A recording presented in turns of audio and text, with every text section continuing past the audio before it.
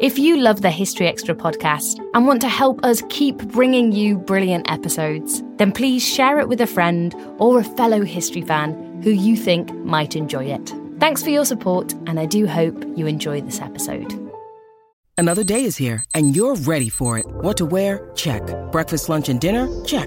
Planning for what's next and how to save for it? That's where Bank of America can help. For your financial to-dos, Bank of America has experts ready to help get you closer to your goals.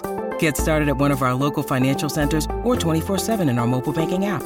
Find a location near you at bankofamerica.com/talktous. What would you like the power to do? Mobile banking requires downloading the app and is only available for select devices. Message and data rates may apply. Bank of America N.A., member FDIC. There are two things that are absolutely true. Grandma loves you, and she would never say no to McDonald's. So treat yourself to a Grandma McFlurry with your order today. It's what Grandma would want. Ba-da-ba-ba-ba. At participating McDonald's for a limited time. This Father's Day, the Home Depot has same-day delivery on the perfect gift to help Dad be everything he can be. Because your dad is more than just a dad. He's groundskeeper of the yard, the perfecter of the patio, and the cleaner of the clippings. Let the Home Depot help power Dad's doing with the convenience and gas-like power of Milwaukee cordless outdoor tools. Plus, get up to $150 off select Milwaukee tools. For everything Dad is, find the perfect gift at the Home Depot. How doers get more done. Order select and stock items by 4 p.m. subject to availability. When you need mealtime inspiration, it's worth shopping Kroger, where you'll find over 30,000 mouth-watering choices that excite your inner foodie. And no matter what tasty choice you make, you'll enjoy our everyday low prices, plus extra ways to save, like digital coupons worth over $600 each week. You can also save up to $1 off per gallon at the pump with fuel points. More savings and more inspiring flavors make shopping Kroger worth it every time. Kroger, fresh for everyone. Fuel restrictions apply.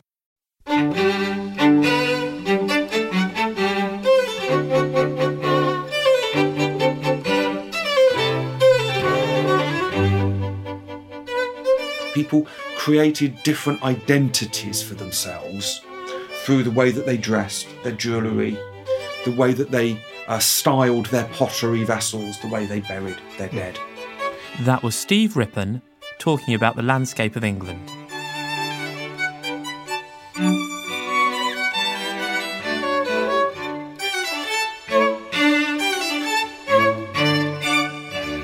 You're listening to the History Extra podcast from BBC History Magazine. We're the UK's best-selling history magazine, available across the globe in print and digital formats. Find out more at historyextra.com/subscribe or look out for us in your digital newsstand or app store. Hello and welcome to the History Extra podcast. I'm Rob Attar, the editor of BBC History Magazine. Today's interview is with Steve Rippon, who's Professor of Landscape Archaeology at the University of Exeter. Our content director, David Musgrove, met up with him recently to discuss the nature of the landscape in England from the Iron Age through to the Anglo-Saxon period. Right, I'm here in Exeter with Professor Steve Rippon, who is a Professor of Landscape Archaeology. Now, full disclosure, Steve was my PhD supervisor when I was studying archaeology 20 years ago, so if this sounds unfamiliar, then that's the reason why. However, we're going to have a serious conversation about serious research. Now, Steve, you are a Professor of Landscape Archaeology. Could you just tell us what a landscape archaeologist does compared to a standard archaeologist? Well, a lot of standard archaeologists spend a lot of time grubbing around in the dirt, excavating sites that are essentially buried beneath layers of plough soil and so on. My research is really concerned about the landscape all around us, the patterns of fields and roads and settlements that we still live in, that farmers still cultivate, but in many, many cases are hundreds or even thousands of years old. So it's, if you like, living archaeology. We're going to focus today on one project linked to your most recent book, which is Kingdom, Civitas and County, the Evolution of Territorial Identity in the English Landscape. Now it's basically about the development of territorial identity in Eastern England from the late prehistoric through to the early medieval period. But there's one word in your title which might be unfamiliar to our listeners, Civitas. What does that mean? Well, a civitas was a Roman administrative district. Now, the closest equivalent today is a county, although the Roman counties, as it were a little bit larger than they are today. So, for example, there was a civitas of the Iceni who lived up in Norfolk, but also the northern parts of Suffolk and the far east of Cambridgeshire. So a civitas was an administrative district a little bigger than a modern county. Okay, so civitas, we're talking a Roman word, but your project, your book, takes us back further than that. You start off in the Late Iron Age, which is a period before we have direct documentary evidence. Obviously, with the start of Roman Britain, we get more direct documentary stories. But in the Late Iron Age, you're contending, if I'm correct, that there are a series of kingdoms that existed in England. How do we know that, and how far can you track their boundaries? Well, we sort of have written records in the form of coins. Yep. And it's the Late Iron Age that you first get coins with inscriptions on them, and they record the names of the people that minted those coins. And what we can actually see by the end of the pre-Roman Iron Age is the development of hereditary monarchies, basically, kingdoms. And these kingdoms seem to have evolved over many hundreds of years. The popular term is tribe, sort of groups of people that have a common identity. And we do know the names of some of these through Roman writers. So I mentioned the Iceni earlier. The area of modern sort of Essex and southern Suffolk was the Trinovantes. The area around London, Hertfordshire, and going into the South Midlands was the Catalavorni, for example. So we know the names of these peoples. And we know also that they started to develop along the lines of complex societies like those of the Roman period. They had very substantial settlements that were defended. They had a social hierarchy. There was a very rich, wealthy elite. And they actually had trade with the Roman world. And we know that because they were importing large pottery vessels called amphora that would have contained wine. So people in pre-Roman Britain were starting to adopt some of these Roman traits that obviously sort of, we see that process accelerating following the Roman conquest. So, but how do we know where these peoples were? How do we know the extent and the boundaries of these kingdoms as you described? Well, one of the traits of these kingdoms was that they started minting coins. And what you tend to see is that the majority of the coins minted by a particular kingdom would have circulated within that particular kingdom or that tribal area. Now, you're always going to get a few coins that actually travel outside that region through trade and exchange with your neighbours. But if we look at the distributions of artefacts like coins, also pottery styles, we also get some distinctive developments in sort of architecture and the form that settlements take. And if like when we map the distribution of all of these different types of settlement and material culture, what we see is a series of very, very discrete regions. Their boundaries wouldn't have been like the boundaries we have today between our parishes or our counties or our nations, which are fixed lines in the landscape. What you would have had in the Iron Age were boundary zones between different communities. And these boundary zones ran through areas that were very sparsely settled. So most obviously quite high upland areas where very few people lived. They were mainly woodland and pasture. But also some very low-lying, wet, boggy areas where, once again, nobody lived. They were sort of wasteland, and that's where you would have a boundary between yourself and your neighbours. And you make quite a big play of the fact that these boundaries were in areas where there wasn't much going on. So that was an important aspect of their positioning. Have you got any idea about how these liminal boundaries might have actually been? You know, how they might have existed on the ground. What would they have been then?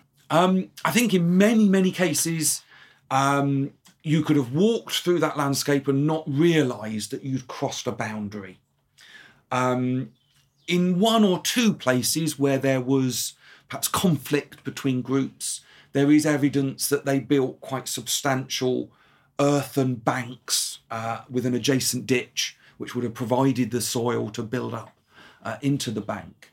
But generally, back in the Iron Age, most of these boundaries were just areas where nobody lived. Nobody was particularly interested in those areas. So there was no conflict. So there was no need to put a line in the landscape to mark the boundary. So would you have felt yourself moving into a different sort of space if you went across one of these wasteland areas? If you were moving between two tribal territories, kingdoms, how would it have been different on one side to the other? I think the differences would have been subtle.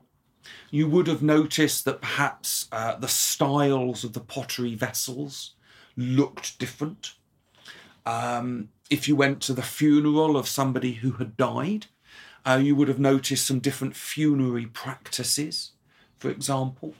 And you might have noticed some differences in the appearance of people in terms of their dress, their jewellery, and so on.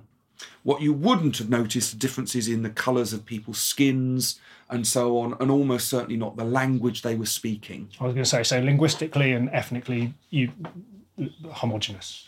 Yeah, a sort of racially homogenous people, but communities expressing distinct identities in sort of some of their little differences in daily life. We tend not to see it within sort of England now. Although down here in the southwest, for example, we have a great rivalry with our friends and neighbours in Cornwall as to whether we put the cream or the jam on our cream teas first. We can't possibly get into that. Or where you crimp your pasty. They're trivial examples, but these are modern examples of how you get communities creating little differences in the way they do things. And that's a really important way of creating identity. And that's what we were seeing in the Iron Age. People created different identities for themselves through the way that they dressed, their jewellery, the way that they styled their pottery vessels, the way they buried their dead. But presumably these identities, there must have been some competition between these groups. There must have been some elements of conflict. I mean, we have the hill forts, for instance, which suggest that people felt a need to defend themselves at times. So were these territories, these kingdoms in dispute? Can we see evidence of that? It's difficult to see real evidence for very much warfare. Some of their settlements were defended. There are examples of weapons and so on. But I think for most people living their daily lives, apart from perhaps the odd bit of cattle raiding, I don't think we see large amounts of warfare and conflict in this period, although there was quite a lot of political instability that built up in advance of the Roman conquest. And I think as Britain started to get drawn into the Roman world, this did lead to tensions. And there are some documentary reference to rivalries between these Iron Age kingdoms spilling over into conflict. I should have taken us back a bit, actually. So the period, the Iron Age, what are the timescales we're talking about here with your study? Well, the period that archaeologists call the Iron Age starts around about 800 years BC, before Christ. The sort of these regional differences in identities between peoples really get going perhaps in the middle of the Iron Age, so perhaps sort of 400 years before Christ. We don't really get evidence for specific kingdoms, probably until the 1st century BC. So these sort of regional identities emerged quite gradually over the course of many hundreds of years. So in the early Iron Age period, you can't see evidence for regional identities. Does that suggest they weren't there, or you just don't have evidence to demonstrate either way? I think it's probably that the evidence is there, and that the regional identities were just not as sharp. Mm-hmm. If you look at Britain as a whole, there are some differences between, say, broadly the southwest and, say, the southeast. But these quite discrete identities that cover areas of perhaps 2 or 3 modern counties, they really emerged over the course of the Iron Age. Okay, and I mentioned hill forts. So these hill forts that exist, they exist in your study area. Were they on the boundaries, or were they within in the heart of the kingdoms? What was their role and purpose, do you think? Well, you sort of get them in both locations. The earlier hill forts do tend to be fairly central to territories, and they were probably communal structures. Building a massive earthen bank and ditch is a lot of work, so it would have taken communities from the surrounding countryside to build them, and they were probably communal refuges where you could just safely store your grain, take your livestock. If there was a period of unrest, you could go there for safety. What you tend to see after a few hundred years is that there are some locations in the landscape of eastern England where you do get little lines of hill forts being constructed in areas that are these boundary zones between areas of different material culture, different types of artifacts and so on. And it's possible that they were built there symbolically to say, yeah, this is our territory, but this is the edge of our territory. So you could see them as defensive lines in a way, but presumably not really effective defensive lines because there weren't walls between them. So. Yeah, there wasn't sort of boundaries between them. I think a defensive line is probably the wrong phrase. It sort of conjures up images of modern warfare. These were probably just easily defended hilltops that corresponded to the boundaries between peoples. They wouldn't have stopped an army from just marching across the landscape, but anybody walking through that landscape would have been able to see this hill fort and realise I'm crossing into somebody else's territory.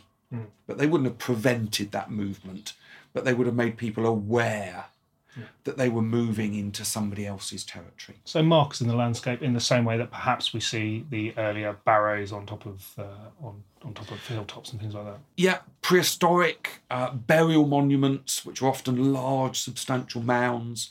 They sometimes marked out territorial boundaries in a similar sort of way. Okay, so that maps out where we are with the Iron Age period. We've got the development of these territorial units, these kingdoms starting, and then the Romans turn up, and presumably everything changes completely. The traditional view is that lots of things changed in the Roman period, and although it sounds a little bit like the script from Monty Python, the Romans did do a lot. They did build fantastic roads. They developed a network of towns. They built lovely country houses with underfloor heating and so on. But what we do see across eastern England is that there are subtle variations in Roman material culture, Roman architecture and so on.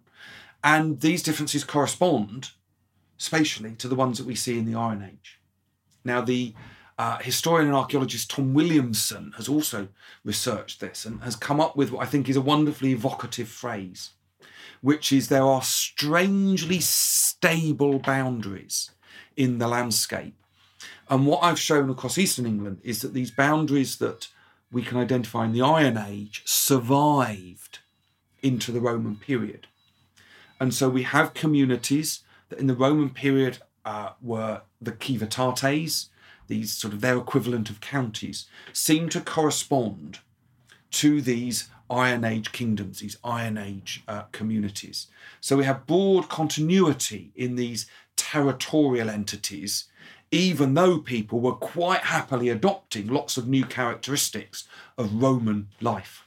Now, why would that be the case? Why would the Romans choose to just stick with the territorial boundaries that existed already? Wouldn't it be, in this idea of them coming in and making, all these changes, why wouldn't they have just said, right, we're going to draw some lines on the map and that's what it's going to be? The Romans generally were quite shrewd administrators.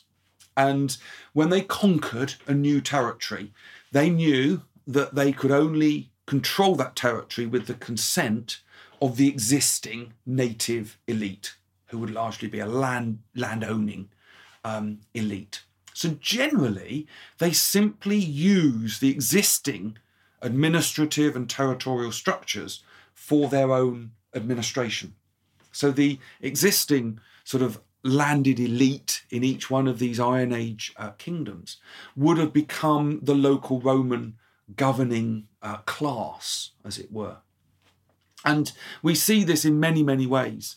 So, for example, the Roman towns, each one of the territories, a civitas would have had an administrative centre, a town, and these were typically plonked on top of the old late Iron Age centres of their kingdoms. So an example is actually Colchester in Essex, which proclaims itself to be Britain's oldest town. It's not necessarily quite true.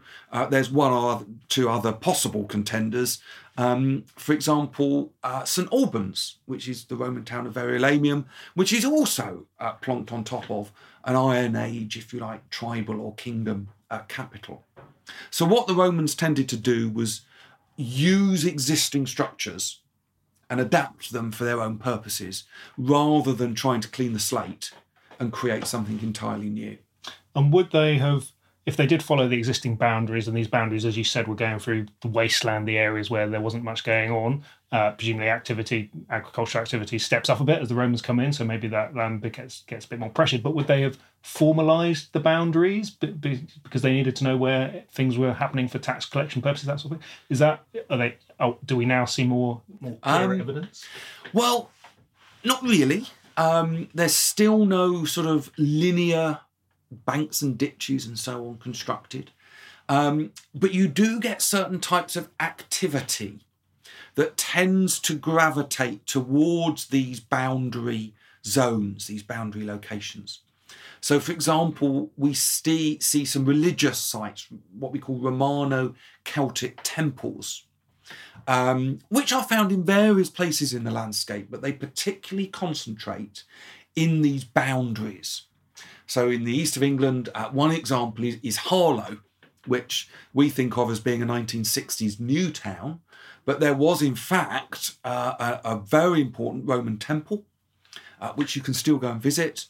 And it was on the boundary between two of these late Iron Age and Roman peoples, the Trinovantes in Essex and the Catalavorni, who lived in sort of modern Middlesex and Hertfordshire. And there are various other of these temples that occur in these sort of liminal, marginal locations. And these are perhaps where people would come and meet.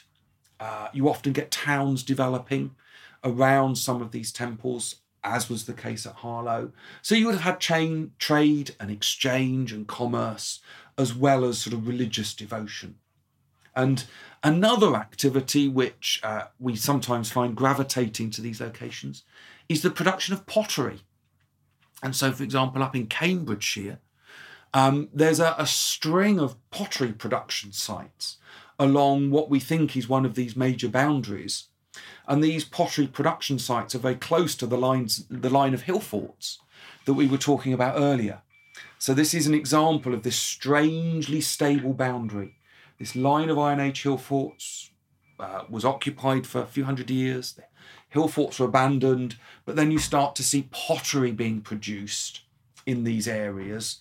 And there's also a whole series of little temples in that boundary zone between, once again, the Catalavorni tribe and the Iceni that lived up in what we now call East Anglia. Time flies. We blinked and 2024 is halfway over. What's something you've accomplished this year that you're proud of? Maybe you made it out of bed and to work every day. Or maybe you started shedding some old habits that were weighing you down. But even when you're making progress, life can feel like it's moving too fast. We can't slow time down, but we can give you a moment every week to hit pause, set intentions, and reset. Therapy is a guaranteed time to check in on how you're feeling, what you want to do more of, and what you want to change. Otherwise, it's easy to keep going through the motions without getting what you want out of life. BetterHelp offers affordable online therapy on a schedule that works for you. Connect with a licensed therapist by text, phone, or video call. You can start the sign-up process in minutes and switch therapists anytime. Take a moment with BetterHelp. Visit betterhelp.com/historyextra today to get 10% off your first month. That's BetterHelp, HELP.com/historyextra. This episode is brought to you by Indeed. We're driven by the search for better, but when it comes to hiring, the best way to search for a candidate isn't to search at all. Don't search, match with Indeed. Use Indeed for scheduling, screening, and messaging so you can connect with candidates faster. And listeners of this show will get a $75 sponsored job credit to get your jobs more visibility at Indeed.com/historyextra. Just go to Indeed.com/historyextra right now and support our show by saying you heard about Indeed on this podcast. Terms and conditions apply. Need to hire? You need Indeed. There are two things that are absolutely true. Grandma loves you, and she would never say no to McDonald's. So treat yourself to a Grandma McFlurry with your order today. It's what Grandma would want. Ba-da-ba-ba-ba. At participating McDonald's for a limited time. Charging on through history, covering 400 years of the Roman period, and out the other side, the Romans leave famously, and the Anglo-Saxon peoples start to arrive. Now, presumably, the boundaries then must be removed. You know, a completely new set of people turn up, and everything changes again. Well, once again, the traditional view, as summarised so expertly there, is that the Romani British population was swept aside by hordes of marauding Angles and Saxons coming across from the continent. And as is so often the case, as we do a lot more research, we find that the traditional views are partly true, but also partly a bit inaccurate. Some parts of the east of England were densely settled by immigrants from the continent, and the region that we now call East Anglia is a classic example of that. So Norfolk, northern parts of Suffolk, stuffed full of evidence for Anglo-Saxons coming in. If you look to the south, what had been the Roman civitas of the Trinovantes in what we now call Essex, there's actually surprisingly little evidence for immigrants in anywhere other than the coastal extremities of that county. And what seems to have happened is that you had a very large native British population, direct descendants from those living in Roman Britain and those living in the Iron Age, continued to farm the landscape across most of Essex, Hertfordshire, and indeed Middlesex. So once again, when we map in detail where we have evidence for native Britons as opposed to Anglo-Saxons, we see something that's much more of a complex mosaic. Some of these people seem to have got on fairly happily, and there is still, I know you're desperate to find a fixed line in the landscape. Well, the people of East Anglia and the people of Essex seem to have lived fairly happily together, actually. There's no major boundary that we can see between them. But the East Angles and the group that were living in sort of Cambridgeshire, Bedfordshire, the South East Midlands clearly didn't get on, because finally I can tell you that we do actually have a massive monumental scale boundary that was created in the landscape. It's actually a sequence of 4 earthwork banks and ditches. They all survive. 3 of them are modest in size, but the largest, which is called the Devil's Dyke, is a massive earthwork. That there is a public footpath, a trail running along it, you can visit it. It is a hugely impressive earthwork. And I think we can say that that was designed as a defensive work. It would have stopped the movement of people between the South East Midlands from going up in what's a fairly narrow corridor of flat land between the extensive wetlands of Fenland and a chalk escarpment on top of which there would have been quite heavy woodland. So there's a relatively narrow little corridor of land where you can travel from the Midlands between Fenland and the chalk escarpment up into East Anglia. And that's what this dyke actually blocked. So I think we can say that there must have been warfare, there must have been conflict between those peoples, and they did at last decide, yeah, we've got to do something about this. And they did build this monumental earthwork to mark the boundary of their territory. So just stepping back a bit, are you saying that you can see continuity between the boundaries that existed in Roman Britain with what goes after it? Yeah, I think we do see broad continuity in where these boundaries are in the Saxon period. So, for example, our little line of Iron Age hill forts in eastern Cambridgeshire, which is close to a line of Roman temples and pottery production sites, that's exactly the same area of landscape as we see these Saxon dykes being constructed. And I think that's probably the clearest example of what Tom Williamson has talked about as a strangely stable boundary. We also see this, for example, in running through Suffolk, that divides the East Angles to the north from the British populations that survived to the south in what is now South Suffolk and modern Essex. So are these now equivalent to the county boundaries that exist today?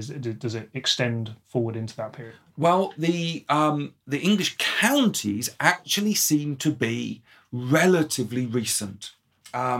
What seems to have led to the extinguishing of these very, very ancient territorial identities were the Viking incursions in the 9th century AD. When the English reconquered the east of England in the early 10th century, they established the series of counties that we're familiar with today. And for reasons that it's not really very clear, they chose not to use these strangely stable boundaries. Now, it might be because they wanted to try and create counties that were broadly similar in size, but also the county was often responsible for the defence of a new type of town called the burhs. And that necessitated territories that were smaller than the old Iron Age and Roman and Saxon kingdoms and civitates. So I think it was probably the need for smaller territories that led to these strangely stable boundaries finally being extinguished from the landscape. Okay, so at last we have a break. The break I've been searching for, we start to see. The break seems to be in around about the 10th century. A long time. We're talking over 1,000 years if we stretch out the timescale you're talking about. And they survive even though at certain points there's not much going on with those boundaries. So there's some residual memory that makes people think that makes them think these are the strangely stable places. So how does that happen? What's the memory required to do that? I think it's all about identity, and that until relatively recently, people didn't move around the landscapes very much. You would have been born, married, and died in the same community. So people's identity was essentially with your land and your neighbours. It would be based on kinship, your community. And this was rooted in the earth. It was rooted in territory. And what we see, although for a period Britain was part of the Roman Empire, it didn't fundamentally change the identities that people had with their discrete territories. The fundamental change really that happened in the 10th century is that whereas the Vikings had encountered a whole series of individual kingdoms, like the East Anglians, the Mercians in the Midlands, the West Saxons in central southern England, once the Vikings had been expelled, there was only one kingdom left. That was actually the West Saxons, but they morphed into the Kingdom of England.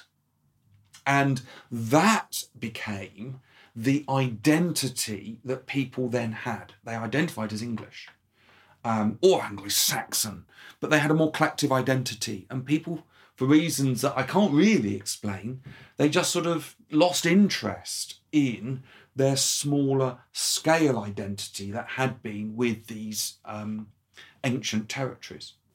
Fascinating. Thank you, Steve. And your book, Kingdom, Civitas and County, The Evolution of Territorial Identity in the English Landscape, is available now from Oxford University Press. Thank you very much for your time. Thank you. That was Steve Rippon. And just before we go, I'd like to mention our new BBC History magazine special edition, which explores the life and reign of Queen Victoria as we approach the bicentenary of her birth. Look out for it in all good retailers or order directly from us at buysubscriptions.com/Victoria. And that's about it for today, but do join us on Thursday when we'll be discussing the history of population change. Thanks for listening to this History Extra podcast, which was produced by Ben Hewitt and Jack Bateman. You can catch up with past episodes on historyextra.com, where you'll also find thousands of articles on all different aspects of history, as well as our special subscriber-only area, the library.